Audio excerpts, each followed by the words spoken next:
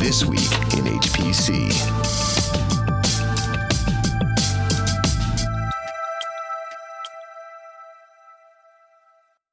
Dell and EMC make it official. And other storage happenings at SanDisk and Spectra. It's This Week in HPC. Hi, everybody. Thanks for listening into another episode of This Week in HPC with Intersect 360 Research. I'm Addison Snell. That's Michael Feldman. And This Week in HPC is distributed in partnership with our friends at top500.org.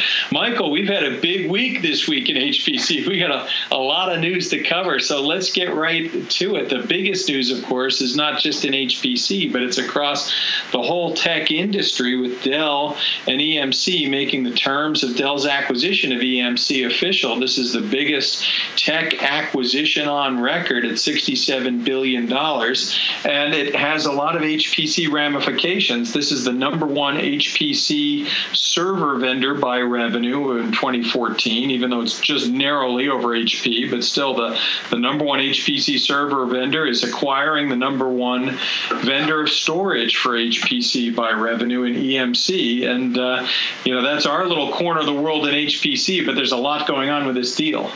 Yeah, it's a huge deal. Yeah, like you said, not just HPC, but for the whole industry. $67 billion, the biggest ever imagined in the industry. And yeah, last weekend we did talk about it. We sort of handicapped it. It was a rumor on Friday, and a few days later it just became reality. So obviously it was well into motion there. And yeah, it's going to affect a lot of relationships now. EMC, obviously, a big storage vendor, not just in HPC, as we mentioned, but all over the industry. And Dell, one of the biggest providers of servers throughout the industry. And of course, this isn't the only company brand that we see embroiled in all of this. A big part of the discussion has been what's going to happen with VMware, which is not directly related to being an HPC technology, although we do see them around the various conferences, and virtualization has been coming up increasingly as a topic throughout the HPC space. The interesting thing is that VMware remains a publicly traded company, but Dell, as part of the acquisition of EMC, is creating tracking stock, what they call a category of tracking stock, and then EMC shareholders, in addition to the cash, the $24.05 in cash they receive as part of the transaction, they get a ninth of a share of VMware tracking stock. Now, the tracking stock vote, so Dell retains the operational control of VMware, even though its financial or economic share drops to about 28%. Right, and that's certainly a good deal for the shareholders over at EMC, and it's a good deal for Dell too. I mean, VMware is a cash cow in a lot of ways. It's a nice revenue stream. But I wonder, like, Dell's long-term plans with VMware, it's not like they're going to take it in-house. VMware is selling to everybody. It can't be a Dell product only, like on Dell hardware. So it's something that's probably not strategic for Dell in the long term, but certainly something that is going to generate a nice cash flow up front. And the cash is, a big discussion here. Dell, of course, is highly leveraged as part of this acquisition, but as a result, they have a lot of cash lying around too.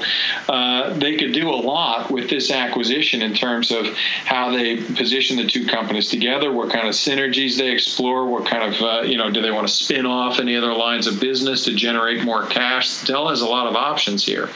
Yeah, they actually did have to borrow quite a bit of money to do this. Of course, Dell just went private earlier this year officially, and now they're sort of in debt with that, and they use the same partner to borrow some more money. But they do have some options here with some synergies, and especially with some of the properties that came with EMC. There's Pivotal, VirtuStream, RSA, VMware itself.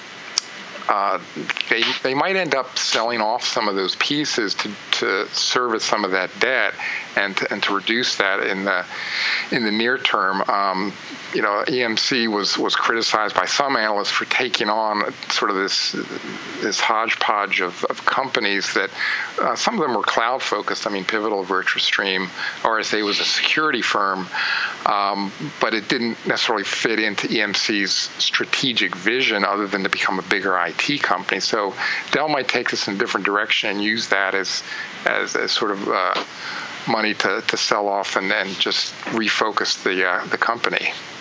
Of course, the most interesting thing from my perspective, from our perspective in the HPC industry, is what's going to come of some of the more high-performance storage offerings out of EMC, the Extreme IO line of flash. Yeah, and kind of closing that out, I mean, it's sort of come full circle now. This week we've got a new rumor in the storage business. We got SanDisk now looking to put itself up for sale. They've hired a bank to explore the sale of the company, and it looks like they've got a couple of suitors perhaps in Western Digital and Micron Technology.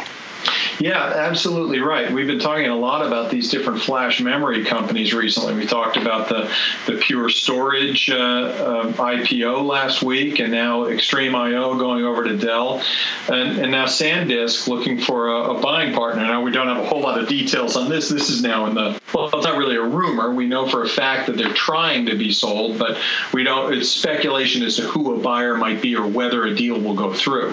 Right, and two interesting companies, Western Digital and Micron. They have different reasons for wanting that, but I think we'll reserve sort of the analysis on that until somebody makes a deal, so we won't waste too much time on this podcast. But it wouldn't be a waste of time, but we got a lot to talk about. We got a lot to talk about here. And earlier this week in HPC, sticking with storage for a second, I was in Boulder for Spectra Summit. They had their own product announcement. We've already covered before on This Week in HPC Spectra's Black Pearl product, which is their S3 gateway to their deep storage products. Spectra, not just a tape company anymore, has a few different disk-based products, and they have a shelf called Verde that's part of their Black Pearl offering. And this week, during their Spectra Summit, they introduced a new expansion for Black Pearl called Arctic Blue, which the company says bridges the gap from enterprise disk to tape. They're going after something with more of the performance of disk, but more of the cost of tape to be integrated in your object-oriented tiered storage strategy. I love the names of the products they come up with. Black Pearl, Arctic Blue. These are great names. And Verde, they're very colorful over there. Very colorful. Yeah, exactly. Yeah, I mean, Spectra, it's hard to, I think we have to keep reminding people they are not just a tape company anymore. They've got some very interesting disk products now, sort of in the vein of tape as far as keeping efficiencies and power usage down. So they've got some kind of unique offerings, and this Arctic Blue is one of those. They're going to optimize certainly power and footprint here with this, and something connected to their Black Pearl strategy, but interesting offering going forward. Right. Just to give a couple of specs on it very quickly, this is object-based disk platform, but it incorporates a lot of the aspects we talked about with MAIDs, where you can power down or spin down or spin up different bands of disk, so you extend the lifespan of the disk and also keep the operating cost low.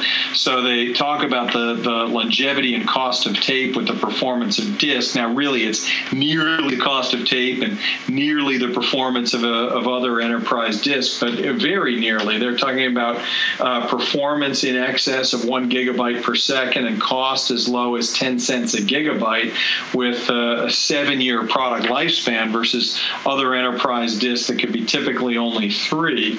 And each chassis of the Arctic Blue is going to hold 768 terabytes of raw disk that's organized into 4 wide bands, 192 terabytes per band, and those wide bands can be powered off independently when not in use. Yeah, interesting offering there. Yeah, the spin down technology, I think, is starting to come of age, and there's a lot of creativity going on right now to get that sort of efficiency and performance out of disks now.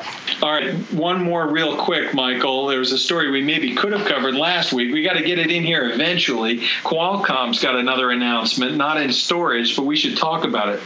Yeah, Qualcomm gave, this was a couple weeks ago now, they gave a demonstration of a 24-core ARM chip, a 64-bit server chip now. Of course, Qualcomm's famous for their mobile ARM chips, but they want to get in the data center space now, and they basically came out from under wraps a couple weeks ago and then showed this thing. In fact, the chip in question here is actually being tested out at a tier 1 data center that will remain unnamed for the time being.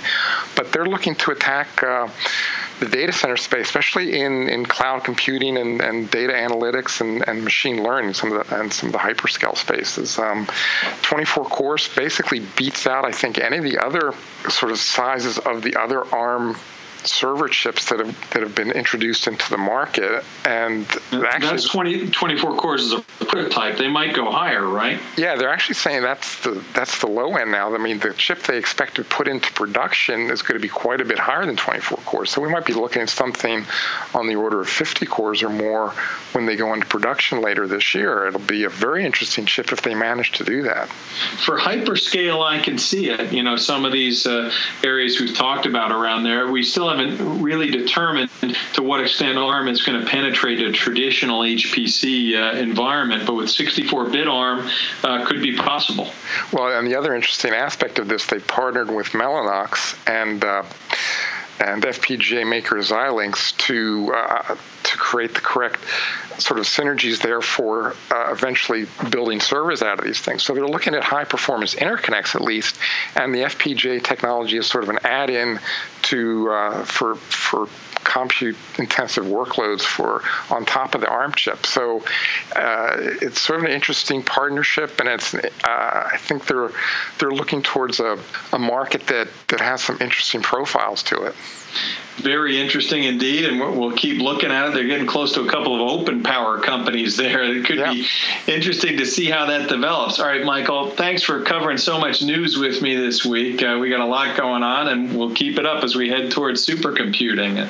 Thanks to you for listening. You've been listening to This Week in HPC. You've been listening to This Week in HPC.